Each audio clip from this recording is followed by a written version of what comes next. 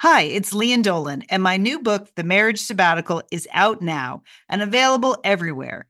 People magazine chose it as an April pick of the month, one of the best this week. A hopeful take on commitment, they said, and an innovative story about marriage. Sounds juicy. The Marriage Sabbatical, out now, available everywhere.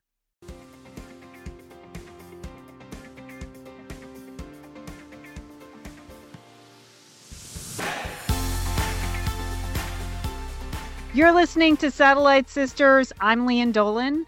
I'm a writer, and today my book, The Sweeney Sisters, is being published. Yay! Well, maybe we should just jump in here. We couldn't be together, Leanne, but we set up a special sound effect for you. So Sergio, hit it. Publication day.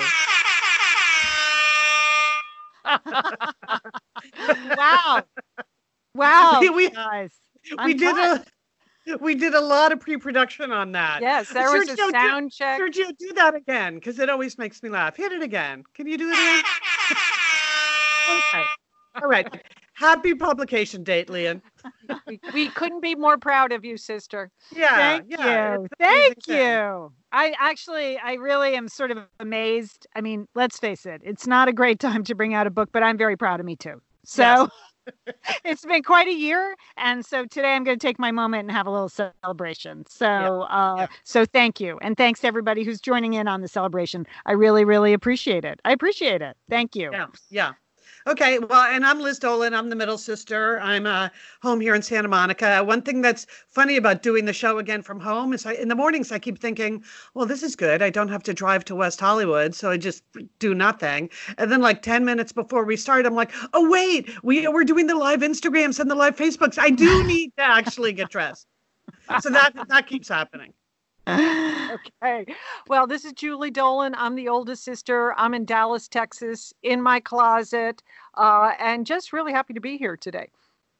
Great, Joel. Well, we have a show that's a lot about me, which I appreciate. As the youngest sister, I feel like it's been a long time coming, really. But thanks to everybody who on Facebook and Instagram asked questions. Liz and Julie have curated a bunch of questions about me and the Sweeney Sisters, the book, my writing, anything else. It's an Ask Leanne Anything. So we're happy to do that today.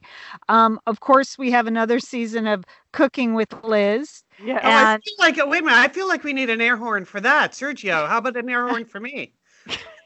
Oh, really?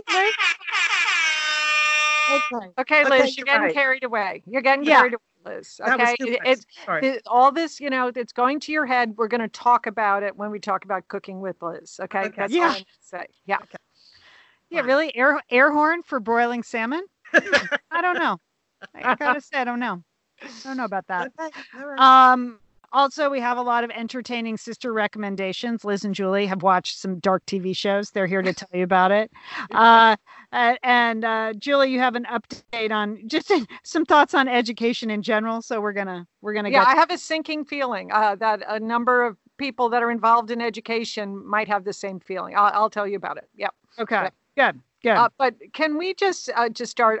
I'm having a little communication issue with my husband, and usually I don't go to problem solving with my sisters about this. But here's the thing. Okay, we got the kind of open concept house, and my husband keeps trying to join the conversation when I'm talking to myself.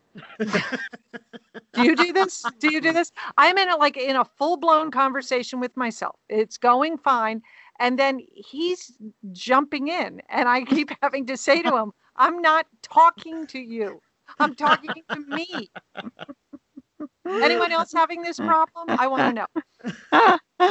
Julie, that's funny. Well, today I'm going to do a little bit about the de-evolution of my husband. And we don't talk about our husbands very much on the show, but I guess it's because it's been this intense, it's like marriage therapy, isn't it? The stay-at-home business. Right. But so, my husband is the last guy in Los Angeles that wears a suit and tie to work every day, right? This is a big part of who he is as a business person. He's in real estate. He doesn't believe in casual Fridays. He doesn't believe in blue jean Tuesdays. He believes in suits and shirts and ties. He polishes his shoes every Sunday night. That's part of his process. But he's still going to his office. He's the only one in his office of 30 people. He's the only one there, but he's going every day. And he's in an essential vector, just so you know. It's not illegal. Because he's in capital markets. He is allowed to go to his office, and he's the only one there. But like the first couple days, he put on the suit and tie and went to work by himself. And and then he figured out, what am I doing? So and then about 5 weeks ago, he showed up in the morning and he's just wearing like a shirt and blue jeans. I was like, whoa, what's happening? He's like, yeah, it's kind of stupid to be sitting there by myself in a suit and tie. I go, well, you got a point. Yes, it is. Yeah. I mean, not to call it, no, I mean, but yeah, he doesn't need to get dressed up, clearly. And then last week, there was a heat wave. So he comes down in the morning and he's wearing shorts and a button down shirt. I was like, whoa, shorts. And then finally Friday, it was really hot. And he comes down, and he's wearing shorts, like a Madras short sleeve shirt and sandals. I was like, what is happening? But here's the problem, Leanne. He's never going back. He's never going back to the suit. This is the problem, right? No, he feels the exact opposite. He said, does. I cannot wait to put a suit and tie on again. But I knew it was extreme. It was his birthday last week, and he was taking an extra long time with his shower and toilette upstairs. And he came down and he said, I cut my own hair. Well, he cut his own hair, Leanne? Yes, Julie. He yes. didn't even ask you to cut it. He just No. went for it himself. How did he do the back or the top? Well, we've always had one of those shaver things because like the kids like to shave their heads occasionally and stuff. So he just did the sides and he managed to do the back, but he left the top long because he said, and I quote, I feel like I look like an English Premier League player with my hair like this. I was like, yes, Sergio Aguero, you do. Yes, you look great. Honestly, it does not look bad. Okay. Right. Yeah, there are a lot of Corona cuts out there that are questionable. I know my daughter-in-law, she gave everyone in her family a cut. She started with the youngest child because she had watched some YouTube videos. She started with Peter. His haircut is not that good, but as she went along, they really got much better. Yeah. Well, we'll see. But yeah, off he goes in his shorts and his Madras shirt. It's just a whole new world. It's a whole new world. I know. Okay. Well, I think it will be. I agree with him. I think, I have my Corona clothes. These are I've been wearing the same thing. I will be very happy, when we don't have to wear Corona clothes and we can wear other clothes because that will mean we can do other things. So I agree. Yeah. Jill. Yeah. Mm-hmm. Well, I don't know, sisters, you haven't found yourself immediately in the education business, but I know there are a lot of us out there that have found ourselves suddenly in the business of educating young children. And so I am watching, and maybe you are too, with great interest, what is happening in Denmark. Liz and Leanne, you may know that they have the country of Denmark made a decision to send their youngest children back to school several weeks ago. And, which seemed at first, sort of counterintuitive. Why would you send the children? But they felt like they had, that they weren't seeing a lot of coronavirus cases in young children. So that's who they started with. Interestingly, my daughter-in-law, Vera, one of her very good friends and business colleagues is in Denmark, and she has two children. One in the fifth grade and one in the 8th grade. And so for her family, the way it worked out is the 5th grader is going to school, but the 8th grader is still doing e-learning at home. So the 5th grader, goes to school. They are in classrooms where they are seated 6 feet apart. And to accommodate the additional space that they need to have children sitting 6 feet apart, they are utilizing all the community centers, all the gyms, all the other public places to create these areas where children ages kindergarten through 5th grade can be they're in pods of 10 kids. Interesting. You only interact with 10 kids. Those are the kids that are in your class. Those are the only ones that you can play with outside. Okay. And you can't touch other kids when you play. Like you can't play tag. You can play shadow tag, but you can't actually touch each other. Okay. They have staggered arrival times and routes and lunch breaks. The kids have to wash their hands every 2 hours in school. And then the schools or whatever facilities they're using, they are sanitized twice a day. So doors, sinks, surfaces, toilets are all disinfected twice a day. They've also, again, to get this space going, they've set up tents on school campuses so that they're trying to teach as many classes as possible outside, more fresh air, not in a classroom, which is amazing to see. And so it's no assemblies, no student assemblies, no sports, no games. They have the older kids, they thought they would start with the younger kids. And then the hope was that the older kids, like the 8th graders and high schoolers, would be able to start later, but they haven't been able to do that. It's been just the logistics of getting this all sounds going. like it. Yeah, right. It's really amazing that they kind of had put together these pods of 10 kids, and that's how you do it. So I think that's what, like, if you're homeschooling right now and you're thinking about the fall, or you're thinking of, or even like August when a lot of schools in the South or in like Texas start, you're just wondering, are they going to have to go to a system like this to bring children back to school? And that's not going to work in a lot of school areas. I mean, when you think about big public school districts like Dallas, the independent school district in Dallas, or, or New York, how are they going to do this? How are they going to create the social space to allow kids to be able to come back and study in school? Yeah. I don't know. Yeah. I just hope they have the best minds working on it. I mean, I think getting kids back in school should be a top priority. And I just hope school districts can afford to have the best people thinking this through. Yeah, I know. I mean, what they're doing in Denmark is very thoughtful, and it seems like it's really thoughtful for how they've put this all together. And I think, like Vera's friend was like, she felt comfortable. She thought it was a good plan to send her younger one to school.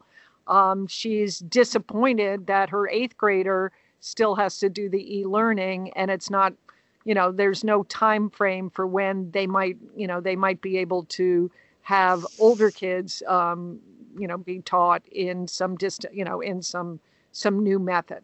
But it's something we all should watch because, I think it's a very interesting, trend going on in Denmark. Yeah, it's going to take some version of that because you just do have to break people down into smaller pods and manage it much more actively. That's really, really interesting. Wow. So, but you've just got the pod of one, Julie, right? I have the pod of one. You just have Peter. About like the day when, even today when I was teaching Peter, one of the videos from the teacher was like, I just wish my class was open. I wish I was with all of you. Teachers want to be back in the classroom. Kids want to be back in the classroom. Sure.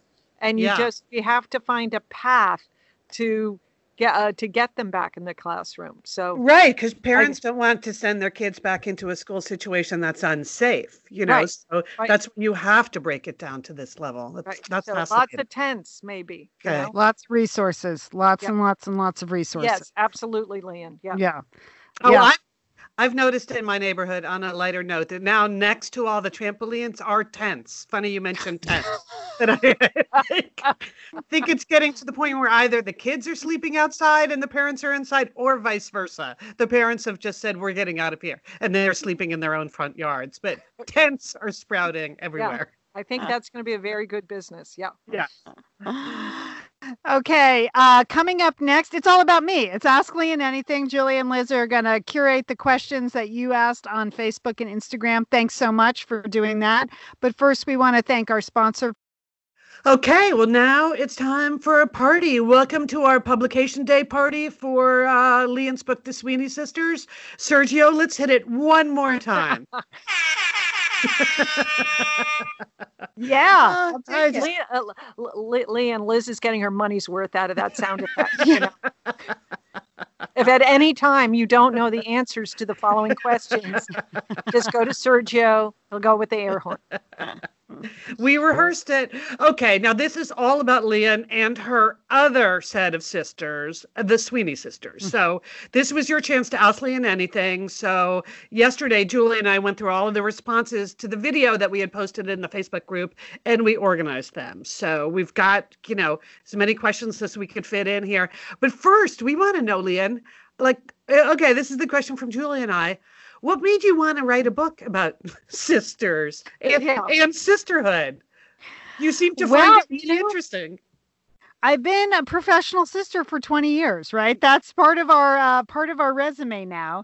But I've never really written a book about sisterhood. A couple of my other novels, like Elizabeth, the First Wife, she has sisters, and there's a sister relationship in that book, but it's not a book about sisterhood. But I felt like the time was right. I feel like I have learned a few things about sisterhood. I know people are interested in the topic from the 20 years of email and Facebook posts that we've gotten.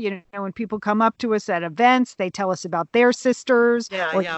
Right? They don't have sisters, and now they say they know what it's like. So I think there's a fascination with sisterhood, just in general. And one of the great things about doing a podcast, it acts a little bit like a focus group for fiction writing.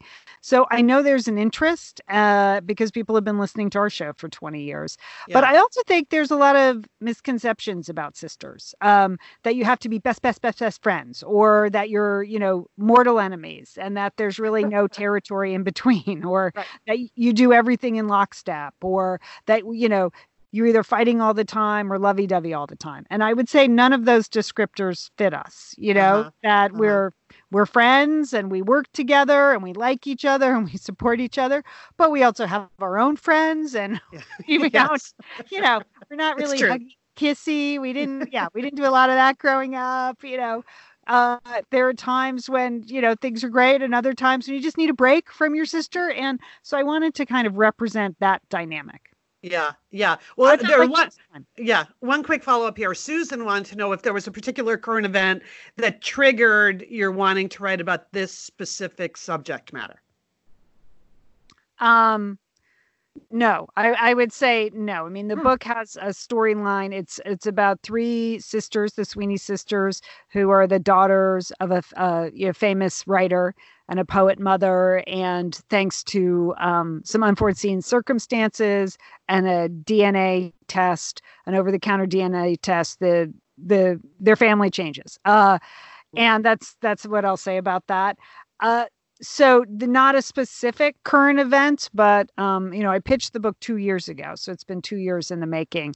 And I'm really been very fascinated by all those stories about, people discovering their new roots, the surprise results of DNA tests. I've read all the cover stories. The New York Times has covered a lot of, sperm donor children, brothers and sisters creating their own families now that they're in their 20s and 30s. Like, those kind of stories have really interested me about how people's family makeup can change when they're in their 20s, 30s, 40s. Like, that's pretty fascinating to me. Yeah. So not a specific event, but definitely that's been on my mind and in the news. And so that was an inspiration.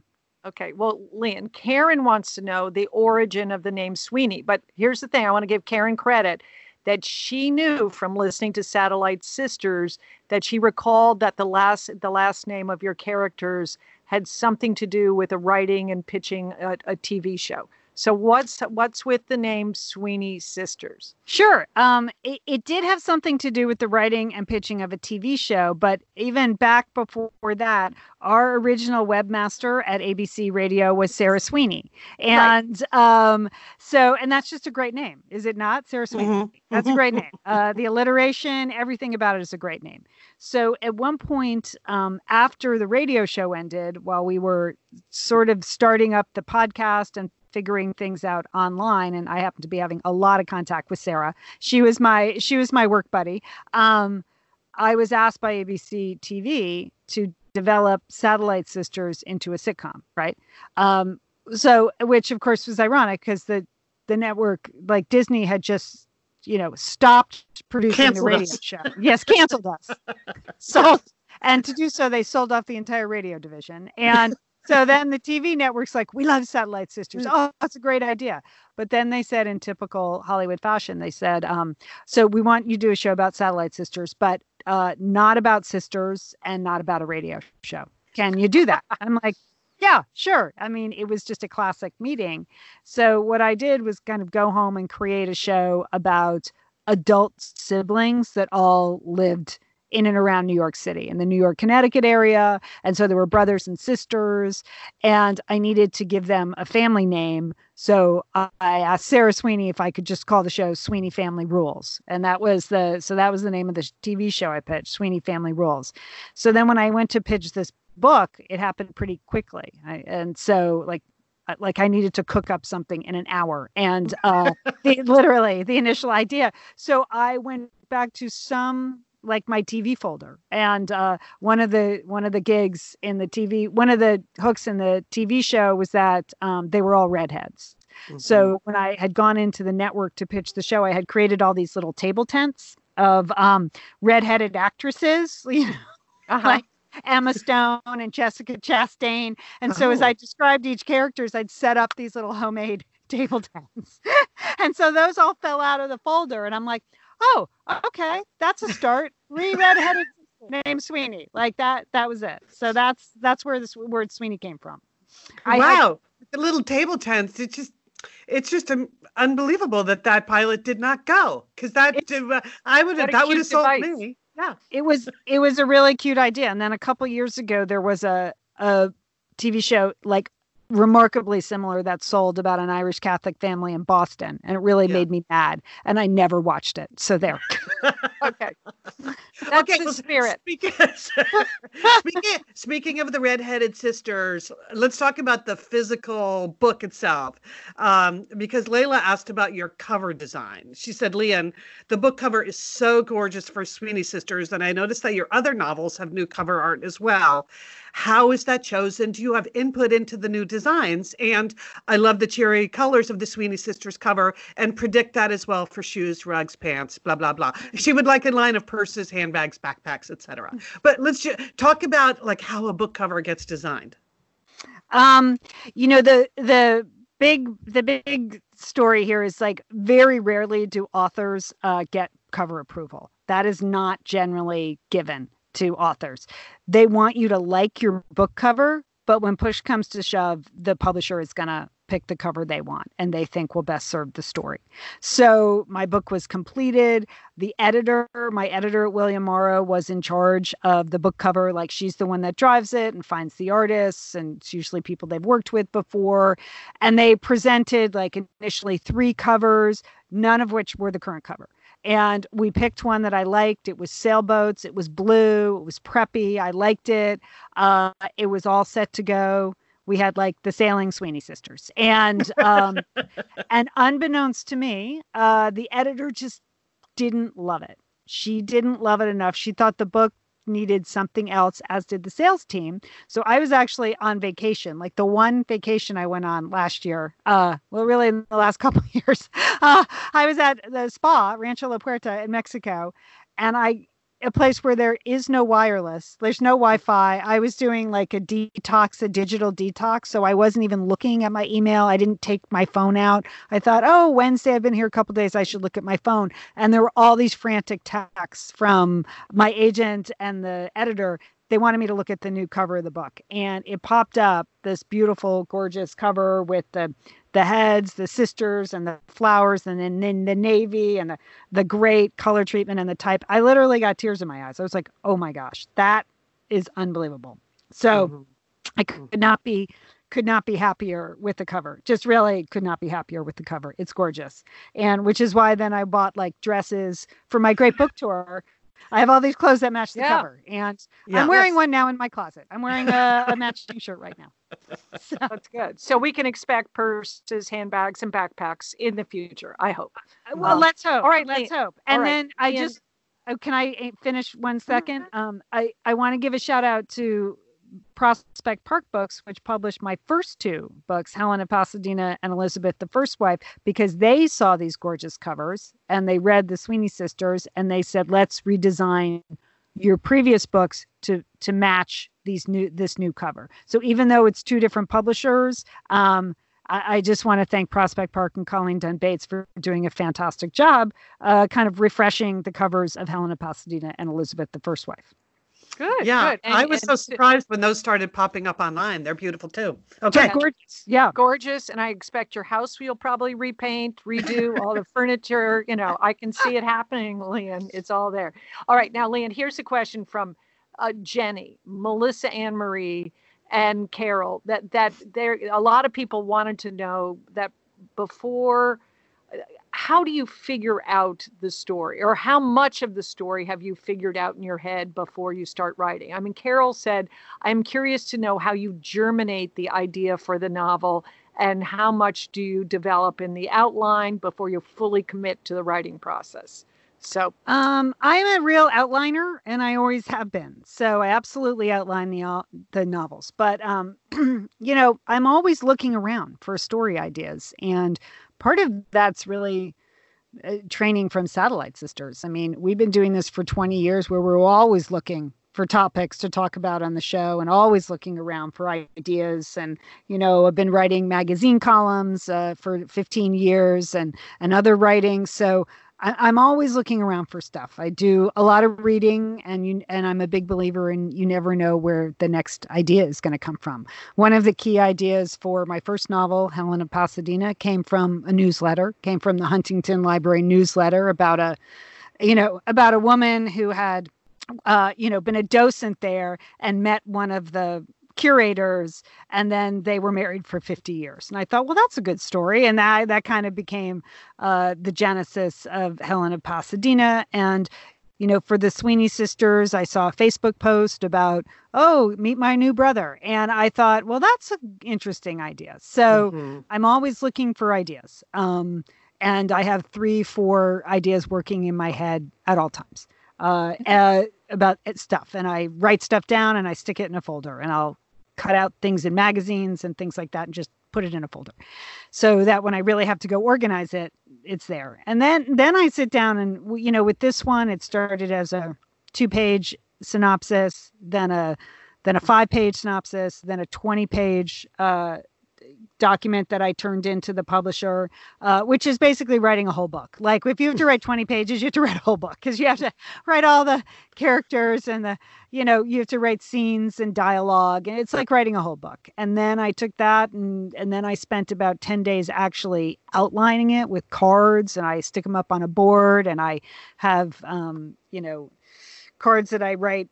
This scene, here's the action, here's the conflict, here's the resolution, here's the dialogue. So I would say I'm about 80% outlined. And then the rest of the 20% is just, that's the happy accidents that happen when you get into the book, when you actually get writing it. And in this particular book, there's a character, Tim. I'm not going to tell you too much about him, but he grew to be a fave.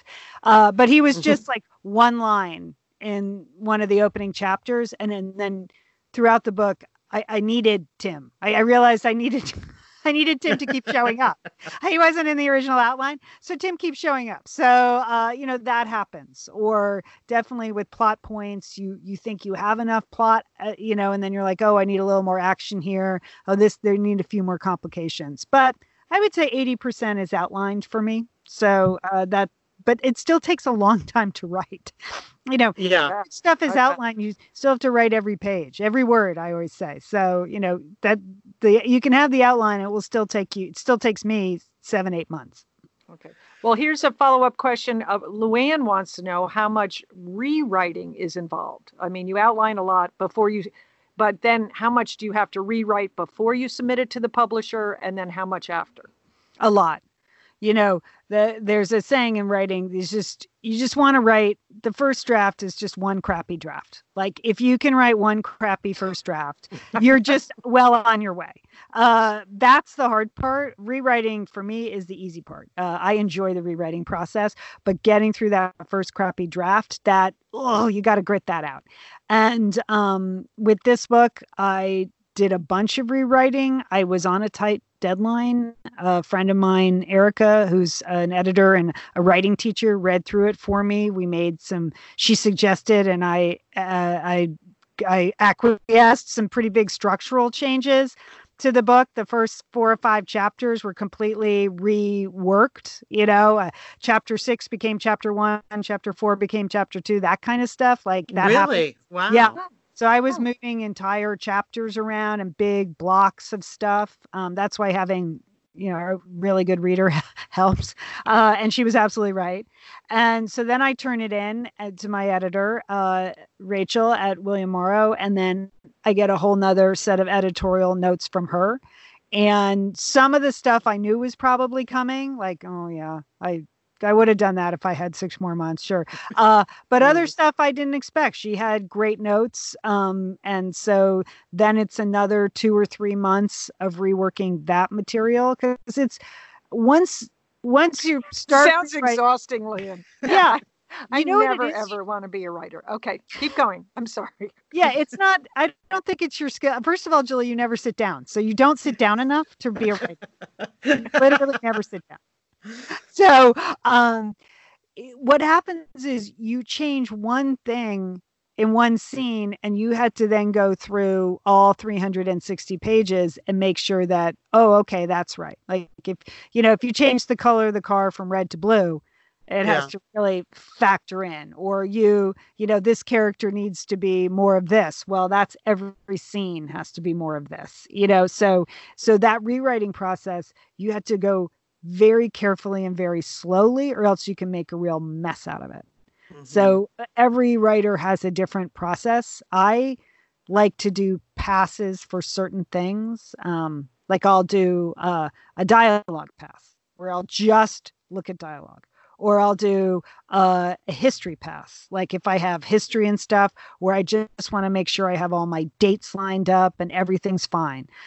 Sometimes when I'm writing drafts, if I need some research, I'll just, instead of stopping and doing the research and losing momentum, I'll just write XXXXX in the manuscript. And then I can search all those X's and then I know what I need to fill in there. So, I'll do a romance pass, that kind of thing. I do passes for specific reasons. So it's a lot. Oh, that's interesting. Yeah, I know in this one you said there was kind of a legal pass at one point because you were there's a lot of stuff in there about how wills work and things like that, right? Yes. And thankfully our sister-in-law and our niece are lawyers. So, and my sister-in-law practiced in Connecticut for a long time where the book is set. And so, and then my niece actually had like somebody in her wills department at her law office actually read the wills section. So I got that right. Yeah. Good work. We don't want you giving out legal advice that isn't accurate. No. But I don't want it to be totally wrong either. People are lawyers and I know it would bug them if they read it and so they get hung up on that. Yeah. Okay, now there are a bunch of questions about you, and Julie and I are super interested to hear these answers because we have no idea what they are. We've never asked you any of these questions. So, Julie. I know, we were laughing. It's like, here we are, we're just working together for 20 years. We have never asked this question, never even interested in the answer. But Martha wants to know, did you always want to be a writer? That is so funny. Yeah, you just did not care. No. Yeah. Martha, probably. I mean, we grew up in Connecticut. We were surrounded by a lot of writers, but first of all, they were all men, except Erica Zhang. Thank you, Erica Zhang, for showing us the way. there, we lived in a town where Robert Ludlum lived nearby, and there were a lot of New York Times writers that lived in the area. But it seemed like a pretty exotic career. Like, certainly no one in our family was a writer, but I thought I was pretty good at it. And I remember in sixth grade, I had a great sixth grade teacher, Ms. Olson, and she had a literary magazine, and which I just dominated, Martha. I'll be honest, I dominated. Yeah, Kathleen Quinn also asked a question about when. So that did Lian figure out that she wanted to be a writer book? Yeah. So I was good at writing. Yeah, I mean, I think in sixth grade, I realized I was pretty good at it. And from then I did a lot of like yearbook and newspaper and took a lot of English classes. But like writing fiction seemed extraordinary and very brave. And that was not really part of my plan. I did at one point ask my dad, I thought I might want to be a screenwriter. I went to like a college night, and the New School in New York was there because it was a new school at that time. And so I talked to a screenwriter, and I thought, I'd like to do this. And my father said, that's ridiculous. No one makes a career writing movies. And that's excellent career advice. But that's the sort of supportive artistic environment we got. Okay. It's good that you don't have any resentment about that, Lian. That is so positive. I just so then after that, though, I just always ended up doing the writing. So that's what I would say. So, and I thought, I'll write a novel someday, maybe, but we were very busy with the radio show for like 10 years. And so it wasn't until we actually lost our job on the radio, I found that unemployment really freed up my time. And so I took an online writing class because I'd taken screenwriting classes by then. I'd done magazine pieces. We had a Satellite Sisters book. I was writing a lot of stuff, thousands of words a week, but not fiction. So I took an online writing class when ABC canceled us. And that's how I started writing novels. Interesting. Okay. So Christine wanted to know, who were or are your greatest writing influences, favorite books or authors growing up? And when I think back to our household, we might not have been a household of writers, but like our dad was a huge reader. We had a lot of readers in the family. So what did you read that influenced you? Because we have no idea, even though other than Winnie the Pooh, which we know because we had the Pooh themed birthday parties. We have no idea what else you read. Little House on the Prairie, I guess that was. Oh, of course, yeah. Yeah, I read Little House on the Prairie. I mean, probably the first kind of mind blower was Judy Blume. She was really writing for my generation. Guess where I like to remind you that I'm a lot younger than you. So Julian Liz. Every day you remind us. Okay, Lian. But I have to say, like, my dad he was a huge reader. We had a great bookstore in Westport called Klein's. And one of the things we did, because he wasn't really a sporty guy or, I mean, one of the things we did was go to the bookstore together. And he would just let me go to the section and buy whatever I wanted. He never asked. He never looked at it. He didn't censor it. I just get a pile of books and buy it. So I think probably Judy Blume was the first writer I went, whoa, wow, this is just contemporary and it's not about girls that lived 100 years ago. I like this. Growing up, I loved Fran Lebowitz. Like, you guys left a lot of inappropriate books at home. That was the other thing, because I was the youngest. I read a lot of stuff I probably didn't understand initially, but Fran Lebowitz, the humor writer, was someone that was always very funny to me. Same with Nora Ephron. I would read the New York Times every day, and so I loved the sports pages. So there were great columnists in the sports pages, and then of course there was Anna Quinlan, who I think, like, by the time I really got onto her Life in the 30s column and then her writing novels, like, that's when I realized, oh, you can flip around. You can jump from genre to genre, and that's okay. So I think probably Nora Ephron and Anna Quinlan were the two writers I looked at, like, oh, if they can do it, I can do it. Same with Nick Hornby. He writes fiction, he writes screenplays, he writes nonfiction. So those were definitely people I was drawn to. I liked funny. I liked funny. So and we've had all three of them on Satellite Sisters. Yeah. So we've had Nora Ephron. Yeah. Anna Quinlan. Yeah. And Nick Hornby. Yeah. Satellite Sisters was a great opportunity to reach out and talk to a lot of these people that we were just personally interested in. Yeah, we had amazing authors on the show. So yeah, and that was super helpful and really inspirational. Well, then Lisa wanted to know, do you read other books when you were writing? Sometimes, Lisa, not always. It depends on how complicated, like how stuck I am in my writing. So sometimes it's just too much to like deal with other stories. And other times I find it super helpful. To just read, particularly in my genre, because then you see how other authors solve plot problems and things like that, handle jumps in time, going back and forth. Like there's a lot to be learned by reading other writers' books. And so, this, for instance, this book is in the deep third person. That's a new point of view for me to write from. So I did read a lot of deep third person books before I jumped into this. That's helpful. But on the other hand, like one book that came out while I was working on this was Dani Shapiro's book about her own DNA test and her own journey to discover her true background. And that book was sort of announced, like a big surprise announced, and then came out the next day. And I was like, oh, I'm not reading that, because that actually I don't know what the story is, but I hope it's not close to my story. And I don't want people to say it influenced me.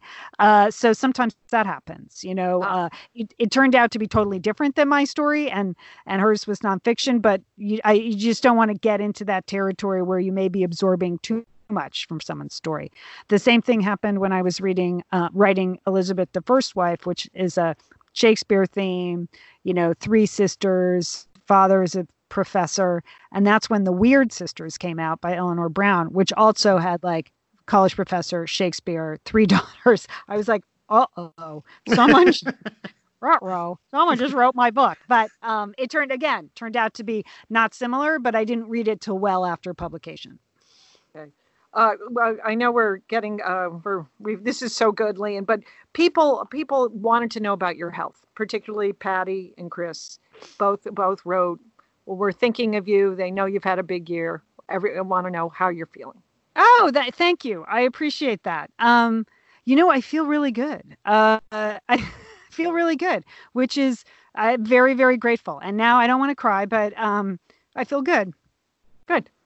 That's great. A good answer. That's great. Answer. They were really thinking of you. Yeah.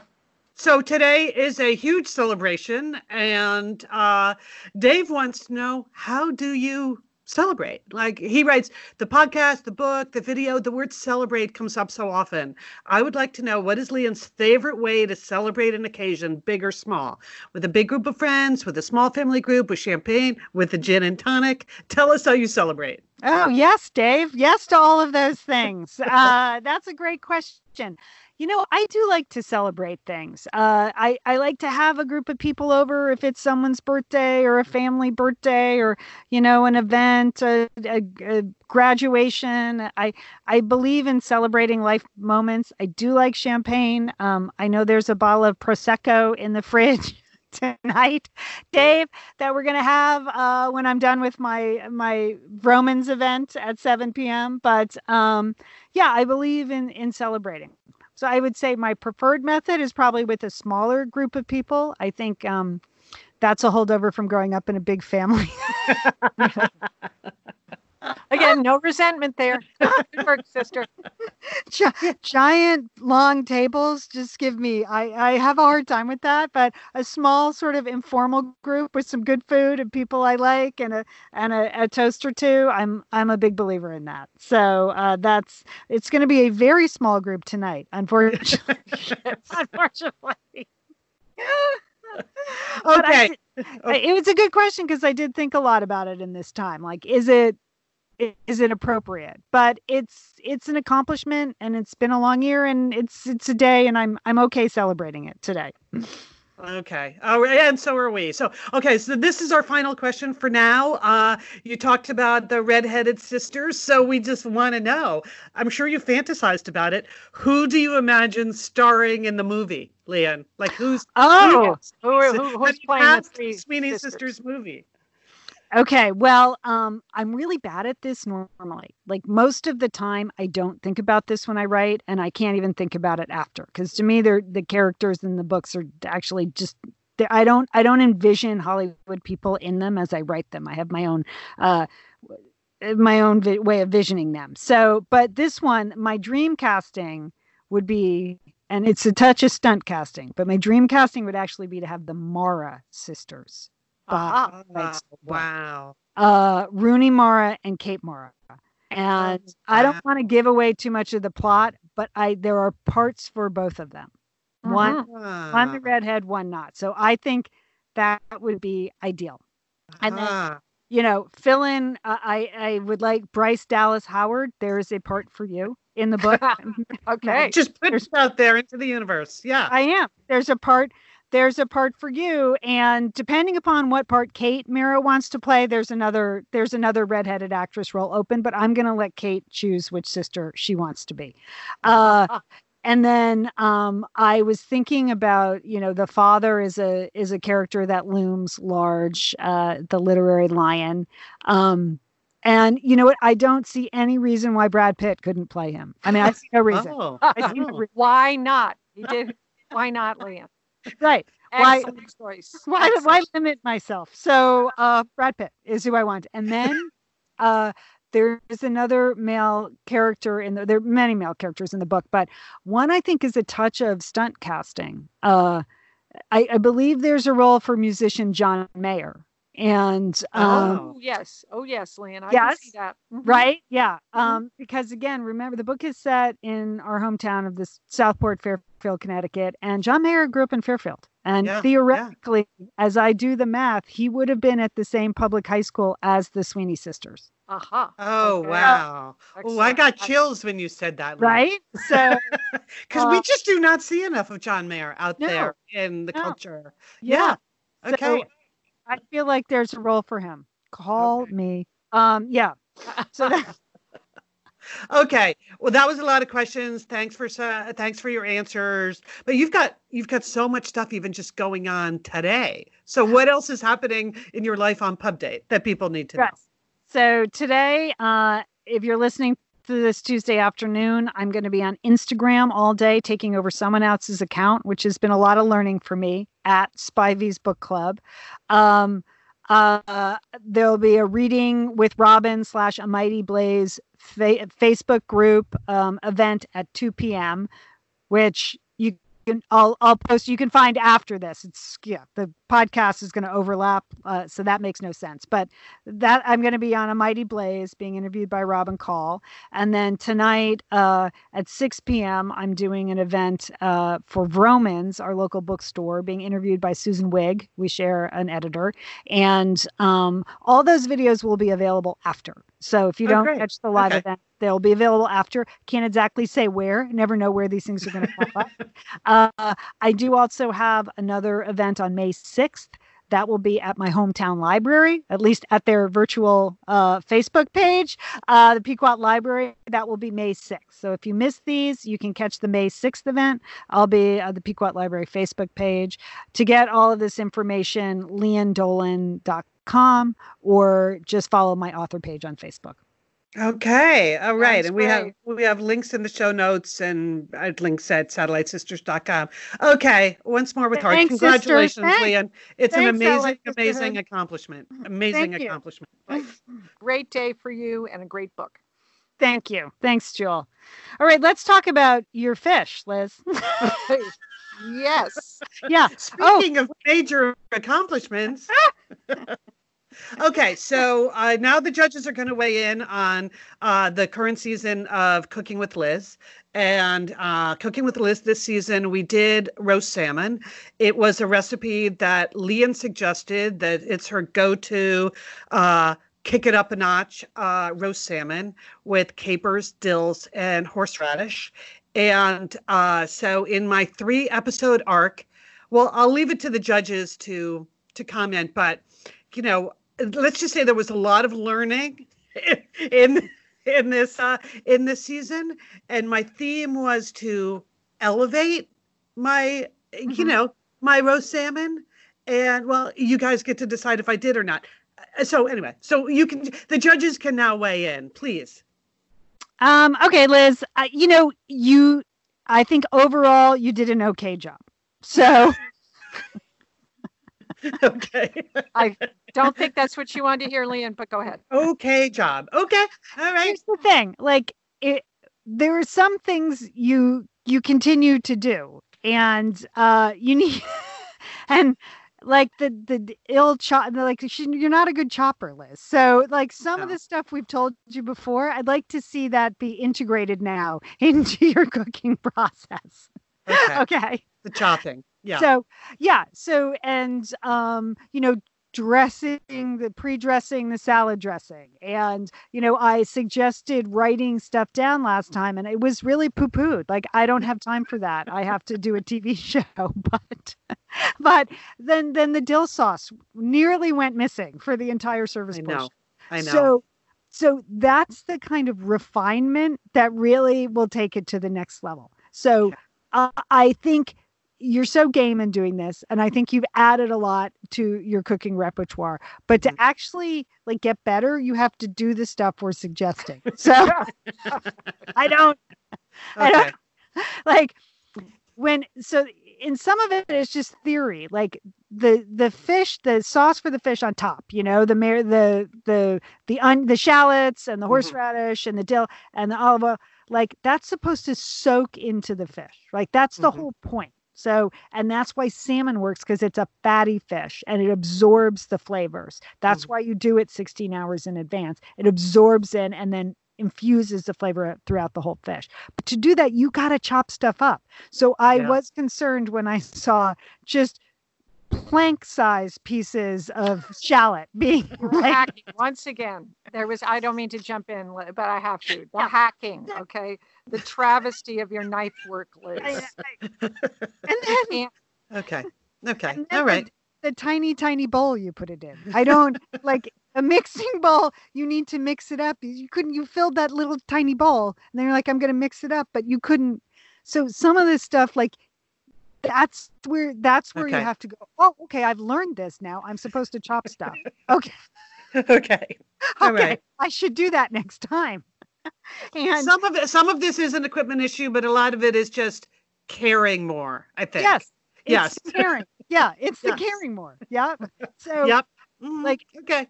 So that's, I mean, so you're so close, but like it's an extra 30 seconds here or there that really makes a big difference. And some of that is like understanding why you're doing it.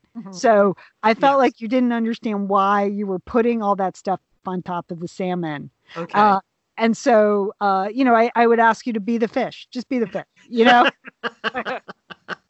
Okay. All right. I can learn from that. Thank you, Leah. And Julie, did you have other comments? Yes, of course I did, Liz. Yes.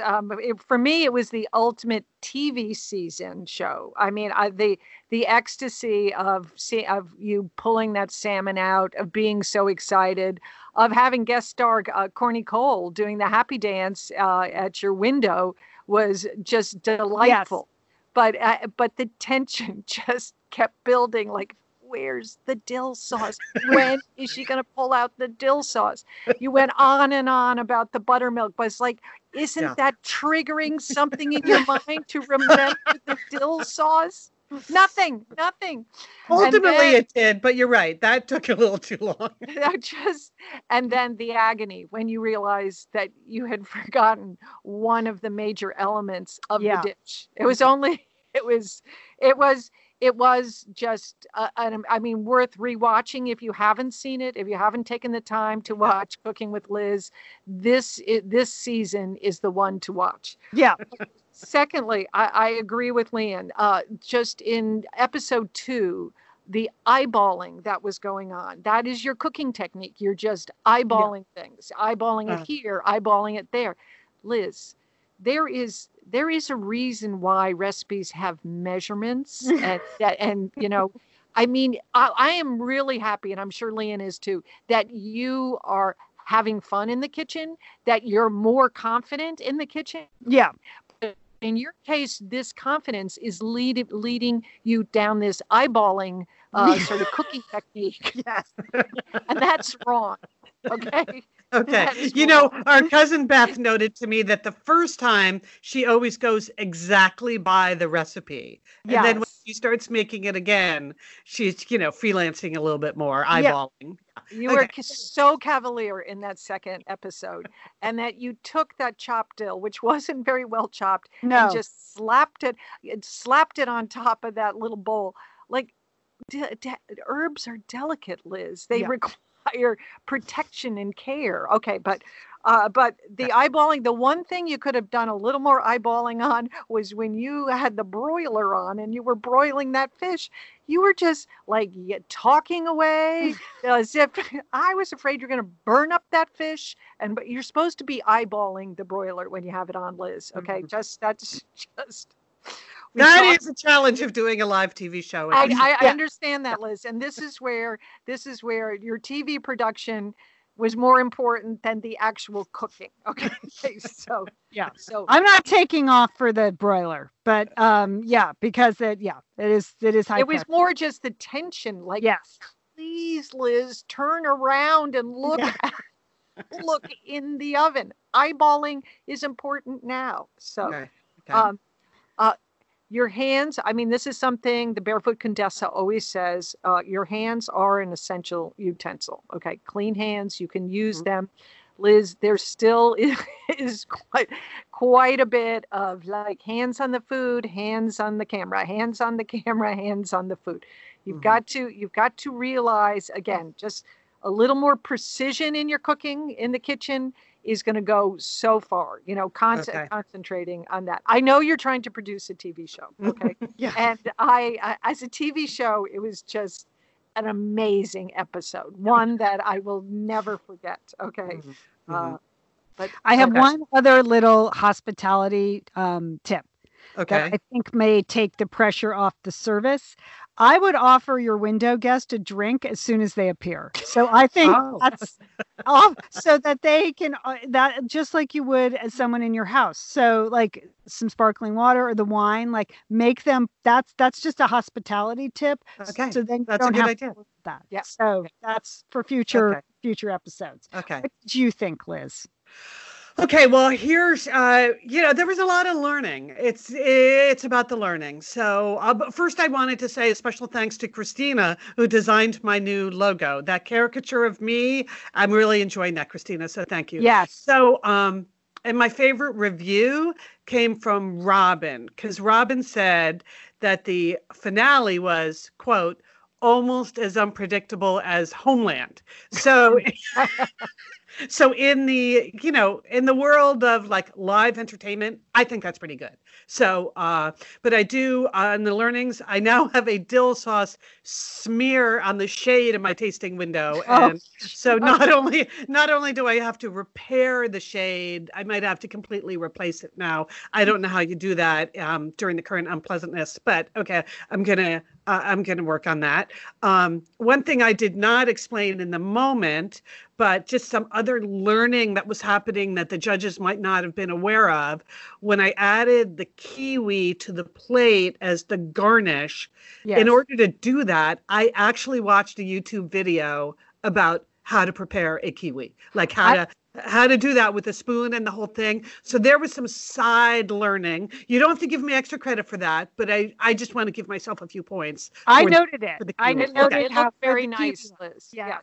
Okay. And again, a nice sweet that would offset the savory of the fish. It was a nice choice. Okay. All right. Thank you. It's hard when people are giving me comments during the live show to follow them all. So Pat did shout out the no dill sauce situation well before I realized it, but I can't read all the comments on the screen. So, but thank you for noticing, Pat. I do have an unconventional serving challenge because it's a window. And so the few things that I would put out in advance, you can't really do that in the window situation. So people have suggested it might be better with a table out there. Or Marcia suggested I get a folding TV tray from Target. But then my guest is going to be below the window. Marie said a bar stool might be a good choice. Maybe. Becky said a Sonic style window tray. Yeah. Jennifer Jennifer described that as like an old car hop tray at a drive-in.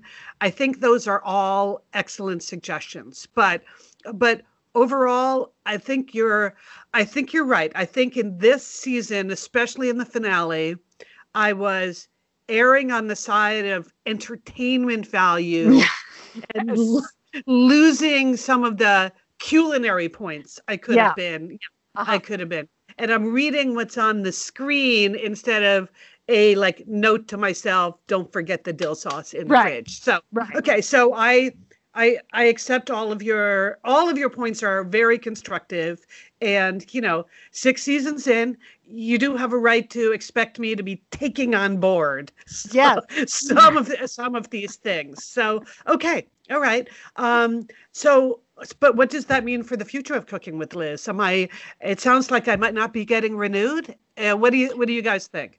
We'll renew you, don't you think, Julie? Yes. Yeah. Well, we're sending you on to the next round. Okay. Absolutely. I was worried about that when you said I wasn't learning, because I'm learning about the kiwi, but not learning about the chopping. Okay. Yeah. Okay. Yeah. Okay. So, and Leanne's going to tell you now your assignment for this coming week. Okay. Yeah, you'll be learning this week, Liz, because the people have spoken and we're listening. They want to see you bake. They want to see one of us bake, and you're the one with the cooking show. So go for it. Okay. We're assigning you a recipe that's a family fave. It's one that I actually bake, and Julie, I know you make. I do too. Yeah. We're assigning you Mom's red, white, and blueberry muffins. So they do factor in the Sweeney Sisters book. They're in there. There's a mention of them. So it's a book tie-in, but also we feel like you can handle this baking. And if you can master these, you don't need to bake anything else, because these are good, and these can be your signature baked good item. Okay. So I get lifetime immunity if I nail the blueberry muffins. Yeah. Okay. All right. Good luck. Wow, that's exciting. Okay, so that's a good challenge for me. And one last thing I want to say is I'm not bitter, but the fact that like Amy Schumer is now launching her own cooking at home show called Amy Learns to Cook. I would just like to point out that Amy Schumer's husband is a James Beard Award-winning cookbook author. And in the description of her new show on the Food Network, he's going to be taking the lead on the food prep. Well, she's just making the cocktails. Okay. So it's a different level of challenge. I mean, I have a sous chef, and in the best of all possible worlds, my sous chef would have started barking to remind me that I had not taken the dill sauce out of the fridge. Right. But he didn't. So it's all on me. It's all on me in the moment. And that's not going to be Amy's situation. So I wish her luck, but let's not confuse who's really taking on the challenge. I just want to say you have your challenge in front of you, Liz, because it's baking, not cooking. Baking. Yeah, and again, measurement. Measuring. Yeah. Yes. Measuring is everything. Yes. Okay. There could be some equipment acquisitions then. Okay. Yeah.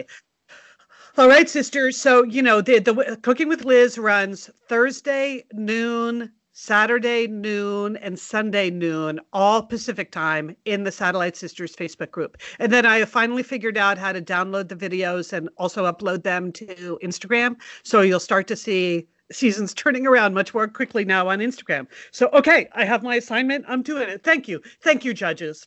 For a couple of entertaining sisters recommendations. First of all, I want to thank the Satellite Sisterhood for recommending the TV series Schitt's Creek. I will say it's a very funny show. They're short episodes. It may be a mood lifter for you. Thank you very much for recommending it. I will say I was telling my daughter-in-law that maybe she would enjoy Schitt's Creek. And I said that in front of my 10-year-old grandson. And I thought he was going to die of laughter. Say Schitt's Creek. I spelling, he did not get that. Okay. Hearing Nana use a bad word. That's exciting. That was good. My second recommendation is, Liz, I know you have just finished it as well. Ozark, all 3 seasons. What do you think, Liz? Yes. Well, it's super dark. And so every season, I've watched all 3 seasons, and halfway through each season, I have to step away for a little while. I have to I get halfway through and I'm like, whew, I need a break. And then I come back and I finish it and I'm glad I did. And that happened again in season 3. So I wrapped up season 3 this weekend. That's quite a powerhouse last couple of episodes. Wouldn't you say, Joel? Absolutely. Yes. That's all I can say. And like you, I have attempted to watch this show at a previous time. Couldn't really get into it. It seemed like during the whole pandemic, I was in the mood to watch it. I have enjoyed it. So, but it is very dark. Yep. It's just when you think they can't ratchet the tension up anymore, no. they do it. Yeah. Like the season finale, I thought, how are they gonna? This is already so tense. How are they gonna up the ante? And they managed. So yeah, I've been watching Ozark, and then I balanced that with the Sondheim 90th birthday concert. So I want to get back to that, but one Ozark note came up from a Satellite Sister listener, because I mentioned Ozark in Cooking with Liz, and she said they were. Let's see, my son and I are extras in season 3 of Ozark. So Julie, impressive. They are in the fireworks scene with the ferry boat. So no spoilers here, Nicole. We're not going to, but that was quite a scene. So yeah, so she said we were paid for this for a few hours, and because my son is under 18, he gets paid 2 times as much as me. So they do a lot of filming around Savannah, she said. So they do this quite a bit. But anyway, so Nicole, I might watch that episode again and see, what are you wearing? Should we be watching for you? Just give us the hint. Okay, and then did anyone else watch the Stephen Sondheim 90th birthday special? It's so great. So it's on YouTube, by the way. So we'll put a link in the show notes, but you can watch the whole thing. So it's like a 2.5 hour long concert, and it was a fundraiser. So it's everyone from Lin-Manuel Miranda and Neil Patrick Harris to Bernadette Peters and Patti LuPone. Just really, really fantastic. You realize, I know they said the word genius like a million times, but when you see so many Stephen Sondheim songs, yes, talk about writing, Leah. This is absolutely amazing. It's just unbelievable. But my favorite number, so watch out for this when you're watching. There is there's a rendition of The Ladies Who Lunch. So this came from Company by Sondheim, and the 3 ladies are Christine Baranski, Audra McDonald, and Meryl Streep. And it is fantastic. And they're all just there. They're all drinking, but they're all just in bathrobes. It's fun. Yeah. It's day drinking from 3 big stars.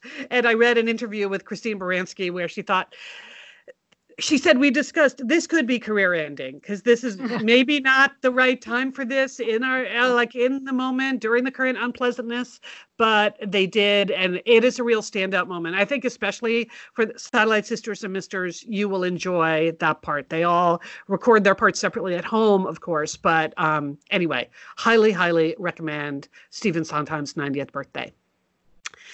And then, I'll skip over this last one because I feel like it's time for us to wrap up. It is time for us to wrap up. And I have to actually rush off to my next appearance in the closet. Okay.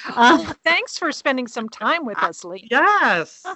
I'm very busy. I hope I can make it. Hope I can make it to my next stop in my living room. We would like to thank Sergio Enriquez for engineering our show and making us always sound great. We miss you, Sergio. We'll see you soon, we hope. To-do list. Julie, got a to-do list? Yes, well, I am monitoring the situation in North Korea. I just want people to know that Kim Jong-un, I don't know, dead or alive, I'm on it. I'm monitoring it. That's all I can say. You have your own sources? I have all my own sources. Of course I do, Liz. Of course I do. Okay, Liz, what's on your to-do list? Well, at the end of the day today, of course, I'm really looking forward to your appearance at Vroman's. So I wasn't sure if I should sign up for one of the slots. You have to sign up at Crowdcast. And I didn't want to, because I've already bought the book. So, but anyway, I'm going to be there, Leanne. I'm cheering you on. I will be on the Vroman's Crowdcast Q&A and really, really looking forward to it. Okay, Liz, great. I told Julie to sign up too, and Sheila, like, do it. Yeah, it's over 300 people now, so I guess they got a bigger room. So I'm really grateful. It's a really great response. Wow, that'll be exciting. Yeah. Well, I'm excited to see it. Yeah. Yeah. So yeah, I got to do that. And I had a moment of panic today when I couldn't find my special book tour dress that I was bought to wear to all my events. But of course, I'm going to wear tonight. And I thought, oh, is it trapped at the dry cleaners? Did I take it there? And fortunately, it was just shoved in the back of my closet. So I found it. I was cleaning up. So my to-do list is just to freshen that up a little and get ready for everything else today. But big thanks to everybody who's been so supportive of the book. All right, I gotta go. We gotta go, guys. Okay. Right, well, bye. happy pub day. Thank you. And don't forget, call your satellite sister.